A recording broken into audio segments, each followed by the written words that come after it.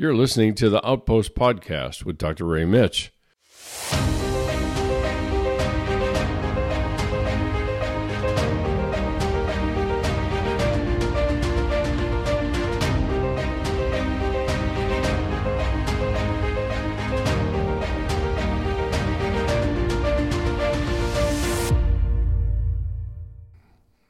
Hi, everyone.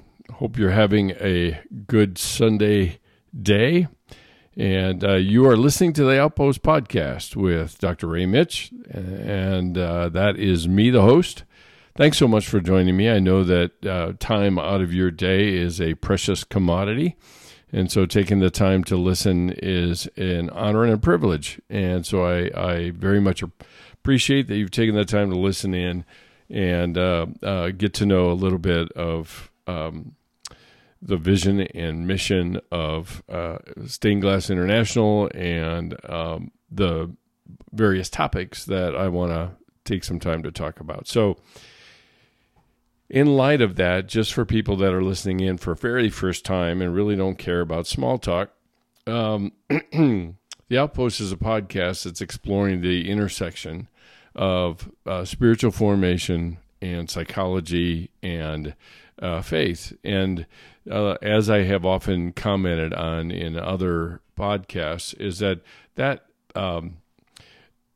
intersection is often unexplored. We would much rather oftentimes be in one street rather than at the intersection, because it's so much easier. It confines the topic that we're trying to talk about and look at. But I think that the tension that raises in trying to look at these things creatively and look at them with an eye for what God reveals about us and about His character in us and His image in us, I think is very important in light of certainly the topic that we're talking about, and that's grief and loss for the next couple of more episodes. It's an important topic. It's way more important than I think most people give it credit. Important enough to have our scripture be devoted to that in whole books. I mean, the whole book written by the prophet Jeremiah is called Lamentations or Lament, and there are psalms of lament, and there are a variety of models, if you will, of lament. So for that much time and attention being given to that topic, I think it's probably worth our while to spend some time looking at it and talking about it. But ultimately, Outpost, the podcast itself, is really meant to encourage people to take the space, no matter where they are, whether they're doubting or wounded or beat up and beat down or feel like their lives are a disappointment to God or whatever that might be. This is hopefully going to initiate the conversation around that and around moving toward hearing what God might actually have to say, including the sorrow you feel. And oftentimes when we feel sorrow, we feel really, really alone. And God's either we want to shake our fist at God and get mad at Him because He didn't do anything, or just it's like we blame Him for the things that have happened, or any number of other things. I'm not going to try to create or go down the list, but what we want to do is create a place where people will actually meet the biblical Jesus, not the ones that oftentimes Christians represent very, very poorly. So that's our effort. That's my effort in doing this podcast. I started out the year on this topic for a couple of different reasons. Probably the biggest dog in the fight, if you will, is that I am launching a new book called The Seasons of Our Grief. It is now available on Amazon and Barnes & Noble and at our store, or digital store on sgi-net.org. So you can visit there. You can see all the podcasts and the video podcasts that has been released. All of those resources are there. And the one thing I know, and ironically, at least in the calendar of CCU and my teaching calendar, grief and loss is the first thing I teach at the beginning of every year. And I think that's pretty apropos, because with each passing year, we're moving farther and farther away from people we've lost. And so oftentimes our thoughts will return to those people. And certainly the holidays does it. And then we march our way into January, and life picks up and demands pick up. And it's like, I somehow I got to find a way to catch up with my soul in a lot of ways. So the beginning of the year is really, I think, a pretty appropriate topic to talk about in terms of grief and loss. And the question I want to pose to you, and maybe you've never heard this term before, but it dawned on me as I was listening to a sermon this morning by one of our pastors, and I'm thinking about it. I'm in that mode, of course, because I'm teaching a class, but there's a class that I teach every fall called Shame and Grace, and the question is this: have you ever heard of the term force multiplier? Force multiplier.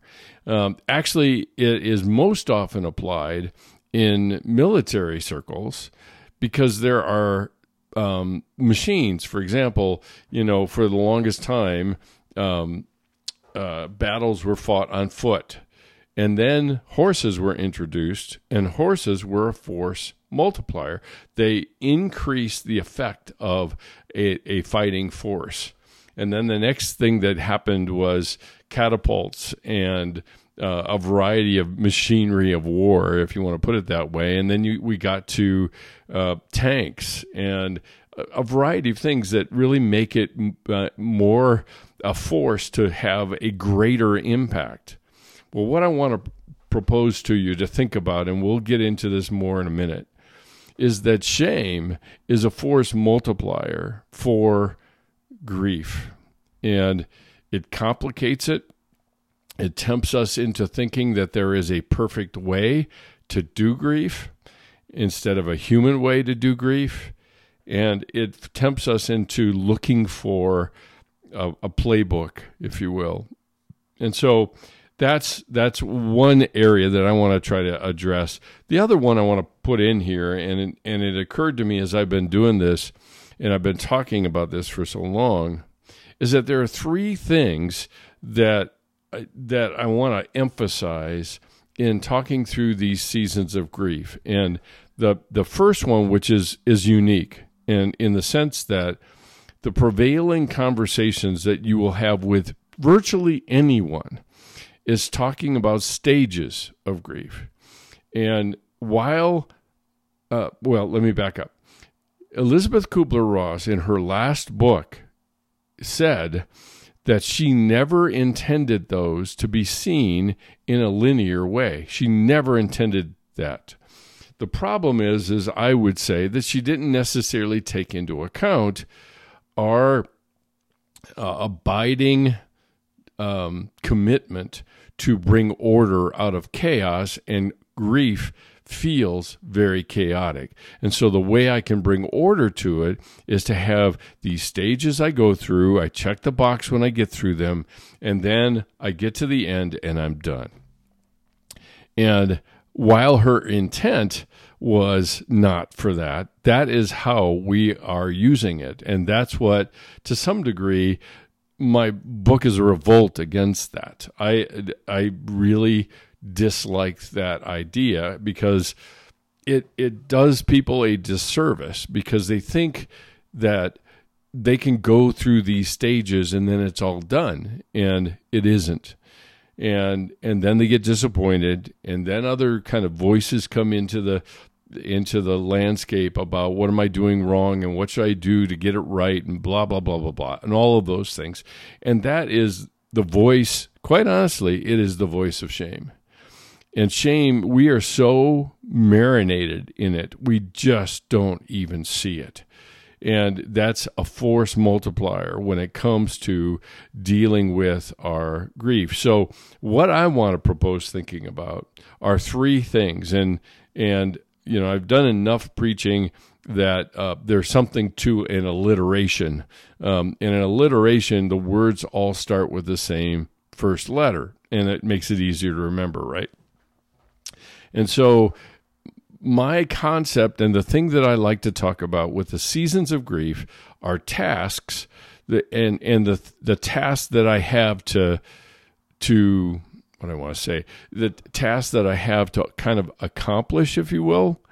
Of course, that can still tempt us into, being very linear about it and checklist-ish about it. But at the same time, there's something to accomplish. And even in life development, when you watch kids grow, there are milestones along the way when they accomplish certain tasks. Now, they don't bend all of their attention to overcoming their stranger anxiety.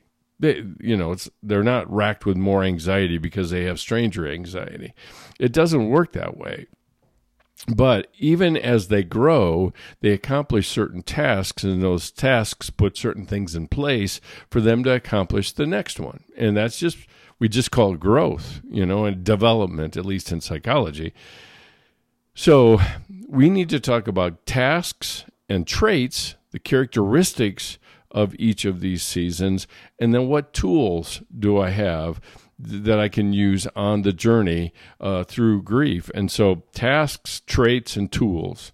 And each one I will spend time trying to unpack and helping you to understand not so much where you're at, but how to engage it well. It's because the more we tend, I think, to focus on getting through it, the more we tend to short circuit the work that grief does for us in our own hearts and in our own development.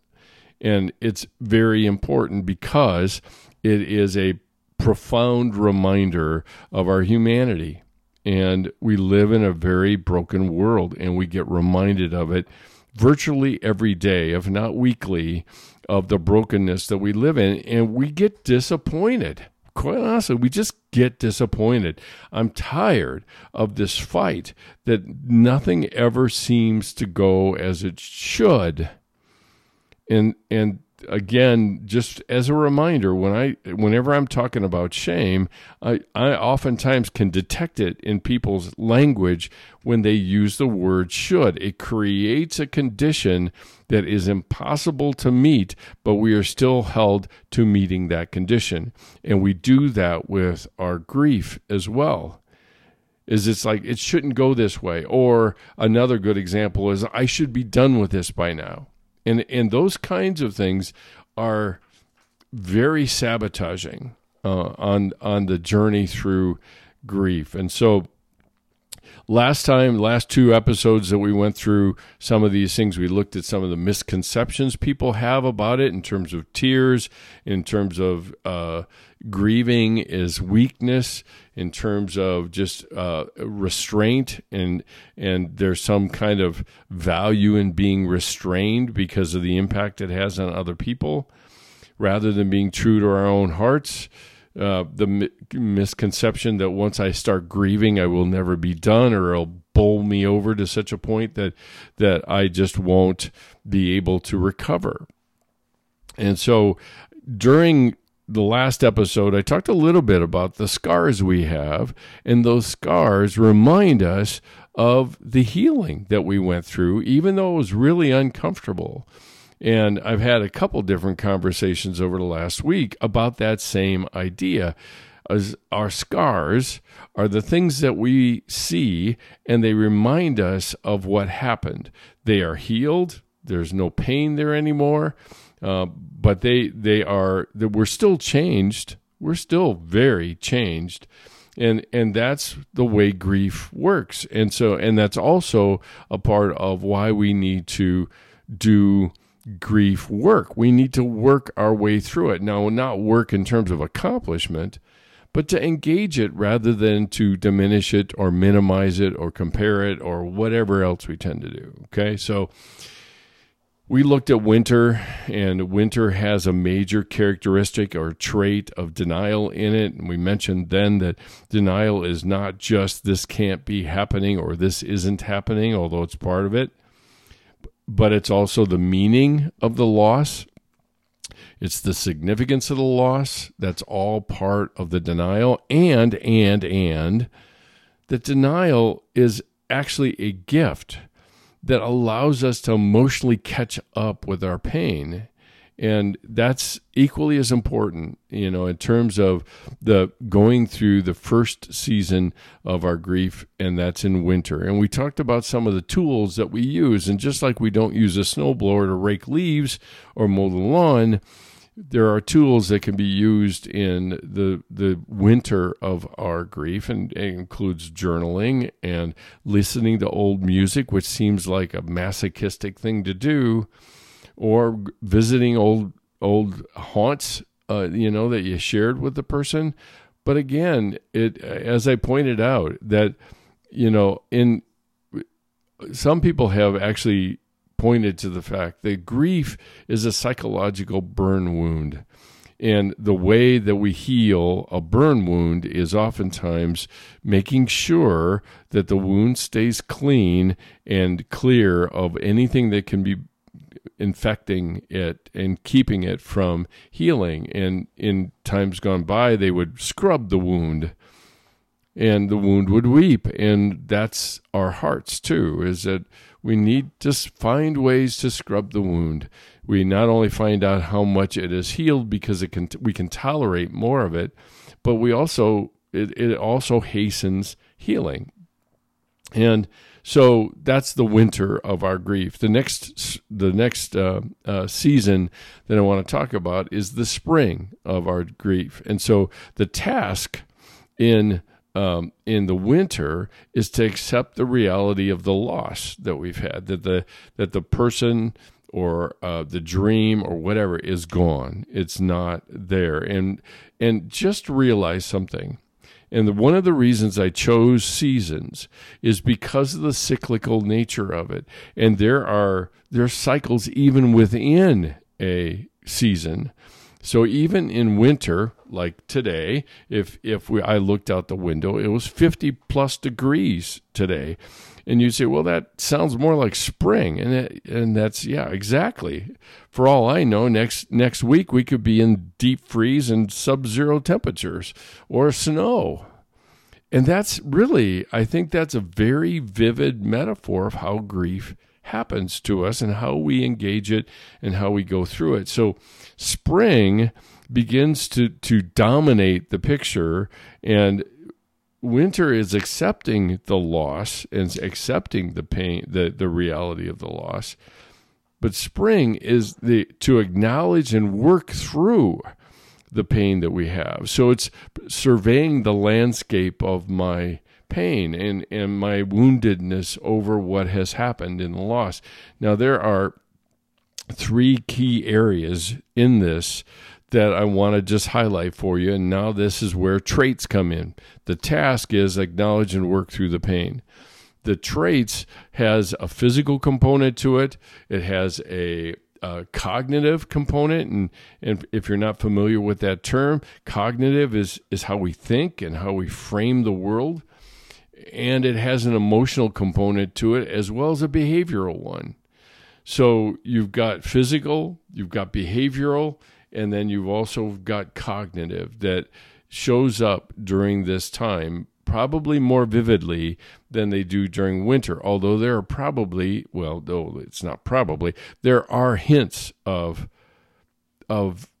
spring coming in the physical pain and symptoms, for example, that people feel. So let me give you an example of this, and we'll start with the physical. There's a certain sense of hollowness that people feel in the spring of their grief. There's an emptiness they feel because of the absence of the person. They might feel a tightness in their chest. It's not unusual, oftentimes, to have this overlay, if you already struggle with some anxiety, to have that again, kind of be a force multiplier to the tightness in the chest or the tightness in the throat or any of those kinds of things. And it just adds to and accentuates the intensity of those things. But those are very normal characteristics and traits of the spring of our grief. All these things that have been kind of dulled or numb during winter are awakening. And there are, even the characters in my book often wish for winter again, because this awakening of feelings and the physical struggles that they might have is really worse in our mind, I think, than the dullness and the numbness that we feel before. Another good example is there's a certain oversensitivity to noise. It's like being overstimulated. And so there's a tendency during the spring to kind of isolate, pull away from people, just to try to get your wits about you and to settle in on a little bit quieter, because it just doesn't take much to kind of feel very overwhelming. Another one is, at least in psychology, we call it depersonalization, where, somebody once said, I walk down the street and nothing feels real, even including me. And so it's depersonalizing. I don't feel like I'm really here, or I'm walking through life and nobody knows that I'm here, or things like that. That is very, very, very typical of the spring of our grief. The anxiety pieces of breathlessness or feeling shortness of breath or things like that oftentimes is anxiety. Again, be careful, because our tendency is to pathologize something that is entirely normal as humans going through grief. And somewhere along the way, we've gotten the notion that if I pathologize it, it's depression, anxiety, etc., then it matters more. It's more important. Versus, this is the landscape of grief, and I'm actively in the mode of trying to acknowledge and work through what it is. So I see these characteristics, and we don't have to jump too quickly to label them as depression or anxiety or like I said, whatever else it might be. Now, if you have a history already going in, then probably, again, like I said, the anxiety becomes kind of a force multiplier of the grief that people are feeling because of how much we live in our heads, which is an invitation into the world of shame, because we make comparisons and we say, I don't see other people having this kind of trouble. What's wrong with me? And that's the most profound statement of shame that you can find. It's not about what I'm struggling with. It's not about that. There's something fundamentally flawed in me that makes this so difficult. And there's some strange consolation to being able to label it that way, but it's still the voice of shame. And it's a fundamental rejection of being human, of missing, of the sense of missing people and situations, and missing having those kinds of dreams maybe that are so motivating to me because they organize our thoughts. And we really get in a bind when we forget about, I'm actively in grief, and that's what this is. And as I've said before, I can't count anymore how many times I've said to people, it's none of those things. This is called grief. This is called being a human, dealing with loss, and experiencing grief. And that's what this is. So other physical symptoms you can add in is weakness in the muscles, or a dry mouth, or a lack of energy, or apathy, or lethargy might be another word we'd use. But all of those are very normal symptoms of grief. They're part of the picture. I've learned some news Actually, it's the second time around on the news about a good friend who is struggling with terminal cancer. And I find myself doing some of these. It's not the oversensitivity to noise, maybe not, but I'm kind of absent-minded and daydreaming about pretty much nothing at all, it seems like. But it's just I'm in my head, just like anyone else would be, about the future and what could be, and memories of the past. So we split our time between the past and the future instead of living in the present, what we have right now. And that's very much a part of this active, how do I acknowledge what's there, be honest and specific about what it is, and allow it to exist, which I can't fight something I won't accept. Just make sure you catch that. And I say it a different way. Oftentimes, I can't change what I won't accept. I'm not going to recover from a grief I'm not willing to accept as there. I'm not. And so those are a few of the physical traits that people often have in the spring of our grief. The cognitive features, and again, like I said, this is how we think, this is how we frame things, this is how we understand and make sense of things. That's just inherently us as human to do such a thing. And the cognitive features includes this sense of disbelief. It's like, eventually I'm going to wake up and this is all going to be a bad dream. You probably have heard people say that, or maybe you said it. So there's a sense of disbelief. I can't believe this is happening, right? That's usually what we say. And the more that we lean in on that, the more it hampers us from responding to it as it is. Now, there is a downside to accepting it as it is. I recognize that.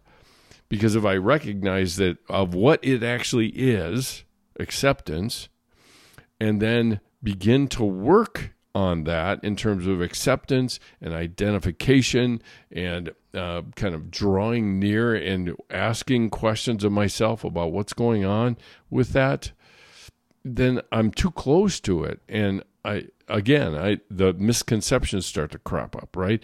I feel like I'm going to get overwhelmed because I'm too close to it. So there's the disbelief, there's the disorientation or confusion people might feel. And like I said, the preoccupation or daydreaming or kind of being absent-minded and leaving your keys in the wrong place or whatever it might be. There are things that distract us, and we're not even really paying attention to how they distract us or that they're even there to distract us. And that's thoroughly part of this. Another one in cognitive features is some sense of presence. Now, this is in the case of losing people to death, and oftentimes people will say it feels like they're with me, or they're looking over my shoulder, or they're watching me, or things like that. And that is a very, very, very normal feature in this spring of our grief. It's just we have been so accustomed to that particular person being in our lives in that way that we're not going to let go of that just with the flip of the coin or the flip of the switch and everything's going to be great. It does not work that way. And it takes time for our internal systems, emotions and thoughts and orienting our behavior differently. All that, it takes time. It does. We are not going to do it overnight. And just willing ourselves to do it accomplishes nothing except inviting more shame because I can't perform well enough because I'm being held to a standard that can't be achieved.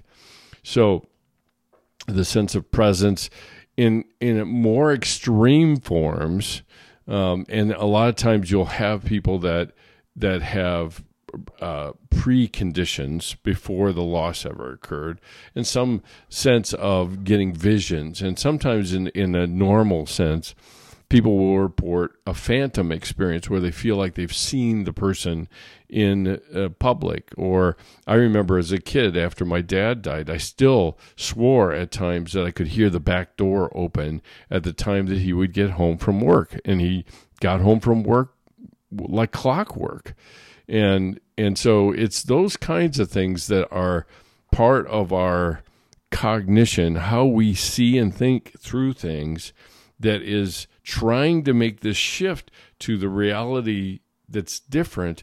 And it's not a matter of will. It's a matter of, and this is what's so upside down about it, because it's a matter of acceptance rather than will. Because if I accept it, then in time it will lose its power, and it will fade away oftentimes. So that's the cognition. In terms of behaviors, it's a lot of times you'll have people talk about sleep disturbances, not being able to sleep or sleeping too much or things like that. Eating disturbances, you'll see the same thing there. Eating too much, eating too little, forgetting to eat. Those are all part of it. And also just the complaint of emotional pain. Now, it's not like my pain receptors are firing, but John Bowlby, a theorist on something called attachment, many, many years ago, pointed to behavior, because he basically studied Canadian geese, and they're monogamous. Once they choose a mate, they stay with that mate. And he identified what he called as pining behavior. Now, if you ever see a pair, and maybe one of them's gotten hit by a car, you might see the mate on the side of the road. In a sense, watching over their mate, their body. And he referred to that as pining behavior. And that's kind of the emotional pain and symptoms that we feel as humans, because we have more sophisticated kind of thought process about things than obviously a goose does. I certainly hope so. And the other one of behavioral things is just distraction, like I mentioned before. A lot of these are, if you're drawing a kind of a Venn diagram, there's a lot of things that overlap between all three of these kind of domains of behavior and cognition and emotional output and things like that you can't just simply categorize, because they're all overlapping. So like I said, distracted and absent-minded behaviors, or the other one, which I'll end with, is the idea of social withdrawal. They'll isolate. And in a lot of cases, when people learn the first news of a loss, they will isolate from people, or they'll lean into people. Some of that is just the nature of who they are and what they are prone to do in terms of verbal processing versus internal processing, introvert, extrovert. You can play around with those terms all you want. They probably lay out for us, I think, some propensities that we tend to engage in. Even as as a young kid at 12 years old, when I was told that my dad died, I walked off, went into a room in the house I was staying in, and just closed the door behind me. It's literally like somebody just blasted you with a bowling ball, and you're trying to clear your head of something you can't fit in it. So all of those are very much a part of it. Some of our strategies in light of these, so we talked about the behavioral disturbances, we talked about cognition, we talked about the physical characteristics and traits that we have, but there are certain avoidance behaviors that oftentimes you will find people engage in during this spring of their grief, and it's very simply just the avoidance of painful thoughts or situations. They just avoid it. And in a lot of cases, what you see is that they will empty their house of the things and the belongings of the person that they have lost, or they'll package them up, or they'll give them away. And that's a avoidance strategy of the pain that they're feeling and they're experiencing. So there's that avoidance.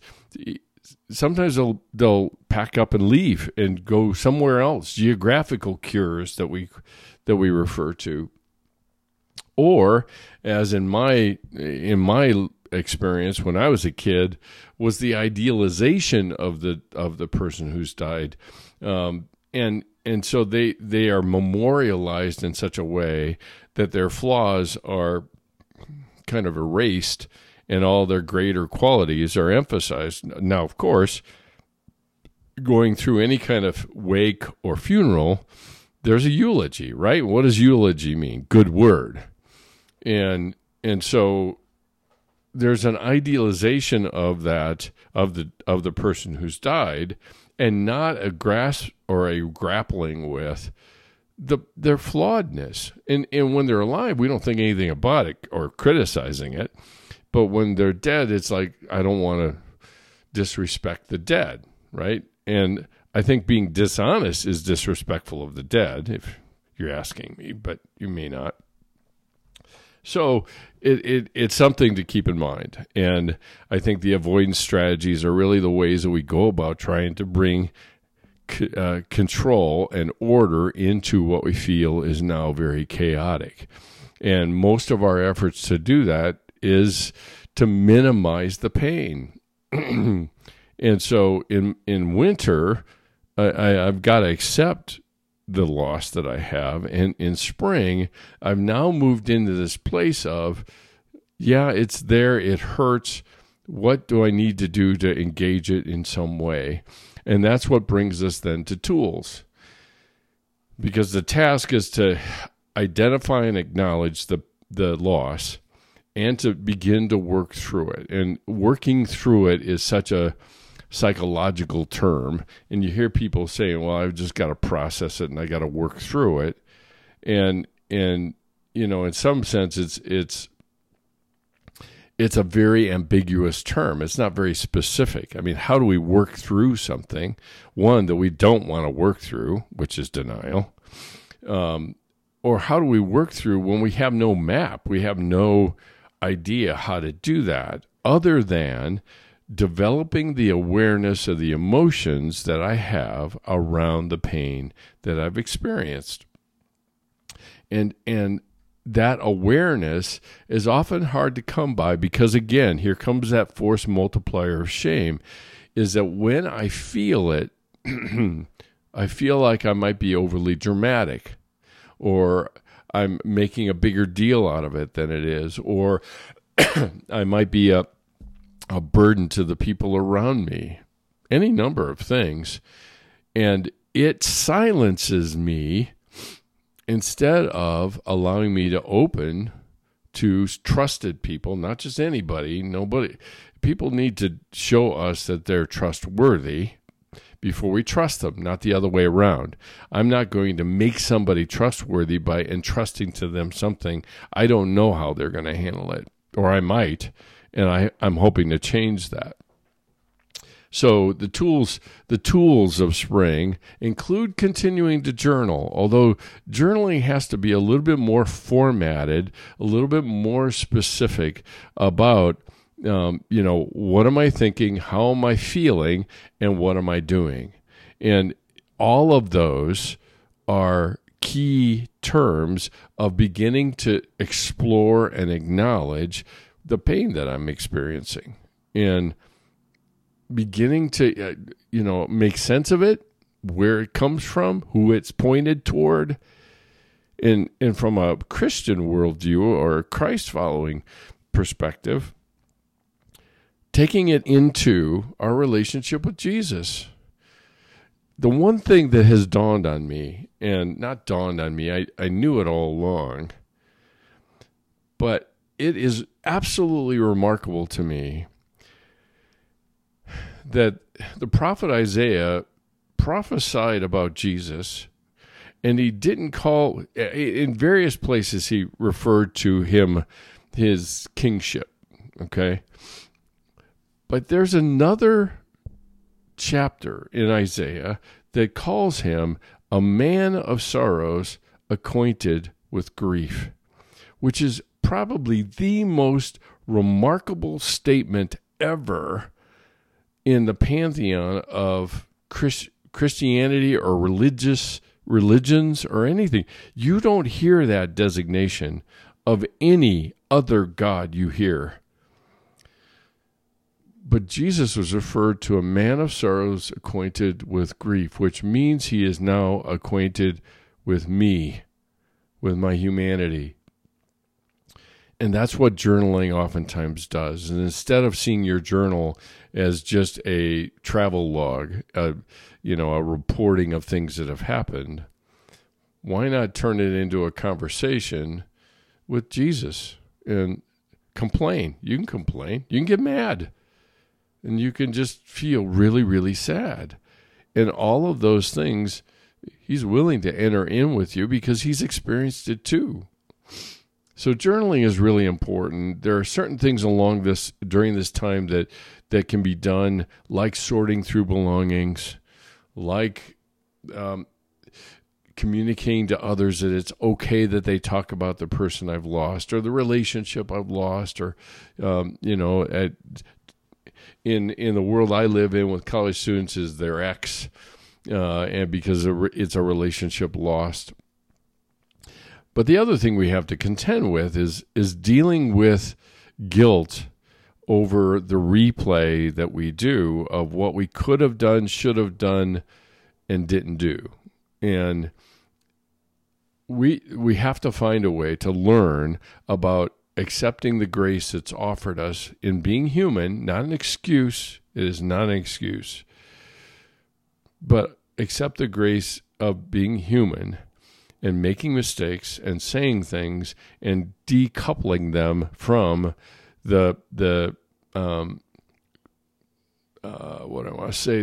being a cause of whatever it is that happened, whether it's somebody has died or whatever. That's very common. We oftentimes say, the last time I talked to them, I didn't say this, that, or the other thing, or I should have said that, and I could have, and maybe it wouldn't have gone as badly as it did, and usually that's implied. So we have to deal with the mistakes that we've made, and that's the working through that I'm talking about with this springtime of our grief. It might be seeing and noticing our own kind of faulty patterns of thinking that somebody helps us sort out. This is a great time for a counselor, to have a trusted counselor who can sit and listen to your processing of it. And verbal processing is a big deal, partly because the minute you say it in public, in front of another human, it is now officially yours. And so now you own it, and now you begin to think about, what do I need to do about it, if anything, really. This is also a great opportunity to get involved in groups. Grief groups, some churches will have something like that. I certainly have hope that we will begin to be able to develop some outpost grief groups, and they'll have to be online initially, but it will be an opportunity for people to sit down with a trained leader to facilitate these conversations. And the beauty of groups is that I can get some verification from other people about what healthy grief process looks like, and what I'm doing, and doing some comparing to it. And then, another thing that to be done during spring, and this is none of these, just be sure to know, none of these are once and done. We can return back to these off and on throughout, like allowing for some emotional purging. And that might be through journaling. That might be sitting with a counselor and communicating our frustration or our anger at ourselves without realizing how much shame there is in that I'm condemning myself for this instead of accepting the full brunt of my humanity. And also just little challenges along the way. There are things in our thinking that we feel like things have happened to us, And certainly when somebody dies, it feels like it's happening to us. It's not something that's a result of a choice of ours, although we keep looking for ways to take responsibility for it, because then we know who to blame. But it very much is a part of the landscape here of some victim thinking patterns that begin to arise around here. And again, you have to have an extra set of eyes and ears and input to notice those things, somebody that can kind of frame it for you. And it doesn't take, years and years of therapy to accomplish that. A good counselor can identify those things in a single meeting, and then by the time you get done with that meeting, you're saying, well, maybe I should have some other meetings, because this is really helpful for me to see how I'm framing this stuff that really is not helpful for me, or even working through some of the grief that I have. So that's the spring. The task is to acknowledge and work through the pain that we have. The traits include physical traits, behavioral traits, certainly emotional traits, and behavioral ones, what we do, and the avoidance strategies that come along with them. And so those are the traits, and then some tools include support groups or counseling, or a journal, or a meeting with some other people that have gone through the grief process as well. In my book, each person has been found somebody to walk alongside of them, and that mentor's voice is the voice that helps them try to keep some perspective on it all. So that's the spring. We have 2 more seasons to go. They will be coming up soon, and that's all for tonight. SGI-net.org is the home where you can find out everything about our SGI community. Please sign up just to be in the community. I'm not going to spam you with a bunch of email or anything. We have just put together our newsletter that you will get once a month, updates of schedules on the podcast, some things that I've written over the years that you can read, and other reactions from people, and a variety of things. There are a couple different places there where I'm writing something, and then we have something called Food for Thought on the back of it. So if you sign up, then we'll send it out, and you can have it to chew on for a month, and then we'll come up with a new one just to keep you up to date with the doings in the SGI community. The other big item to get on your calendar and come is, and this will be on our social network sites as well, is to make a reservation and come to our book launch event that is coming up on February 10th at 1:30 p.m. on the campus of CCU, Colorado Christian University. And you can reserve a spot to be there, and you can reserve a book to have it personalized and signed by me. So that we are doing that to just try to get a rough head count of the people that might be coming. And please come. I'd love to meet whoever is listening to these podcasts or wants a book. You can hear a little bit from my publisher, who's a good friend, and a writer and author as well. And I'll be reading some things, and then we can do a short Q&A just to wrap it up, and then I'll be available to sign books. So we will have books on hand. If you want to buy it, you can get it on Amazon or Barnes & Noble or sgi-net.org in the store, and you can buy a book there. That price is helpful because it funds all of the other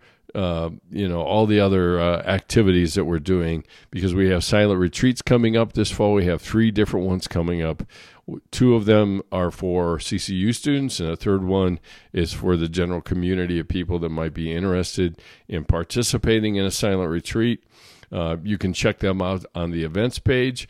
If you have any questions about some of what I've talked about tonight, feel free to DM me your questions on Instagram, and subscribe to the podcast. That just raises our profile, and if you think some of the things that you're hearing here are worthwhile for other people to hear, please pass it on, and pass on even the link for the newsletter so people can see what's going on as we move forward into this brand new year. If you're looking for some inspiration for once a week, you can find it in Setting New Boundaries digital devotional. Once a week. Yeah, I think it's once a week. And you'll have inspiration there as far as boundaries and healthy relationships and all manner of things, and you can sign up for that on the website as well through paid resources. So you can follow us on Instagram at SGI_international, on Facebook with Ray.Mitch, and we keep your eyes peeled, because we will be launching a SGI Facebook page that will also include the Seasons of Our Grief. We'll include that group of people that might be reading and have questions or things like that. And then on LinkedIn at Dr. Mitch, MITSCH. So the podcast is available wherever you consume podcasts, whether that's Spotify or iTunes or Amazon Music or wherever. If you know of anybody, or if you are interested in partnering with us to continue to grow our scholarship fund for funding people that can't afford to go on our silent retreats, or for students that can't afford to go on them, we would be ever so grateful and thankful for your donation and gift for that. All of your gifts are tax deductible. SGI is a tax-exempt organization, so all of your donations are tax deductible. And so you can do that there on the website under the donate dropdown. Or if you'd rather send us a physical check, you certainly can do that and send it to SGI, P.O. Box 322, East Lake, Colorado 80614. A couple other things I'll just highlight for you. You've got a brand new window sticker that if you're interested and you're watching, I got to reach for it, and you're watching on the video, you'll see the brand new window sticker coming up. That's $5. Not terribly expensive, but every little bit helps along the way. So as I mentioned before, the book launch is coming up on 2/10/24 at 1:30. Be sure to sign up on our Eventbrite to let us know whether you're coming and whether you're interested in a book. And I think that is enough. I was going to say that's it, but I think that's enough. So thanks so much for listening to me tonight. Thanks for your devotion and willingness to consider some of the ideas around grief and a new way of thinking about it. I pray that you will come back. I'll be here waiting for you next time. And until then, love ya. Later. Bye.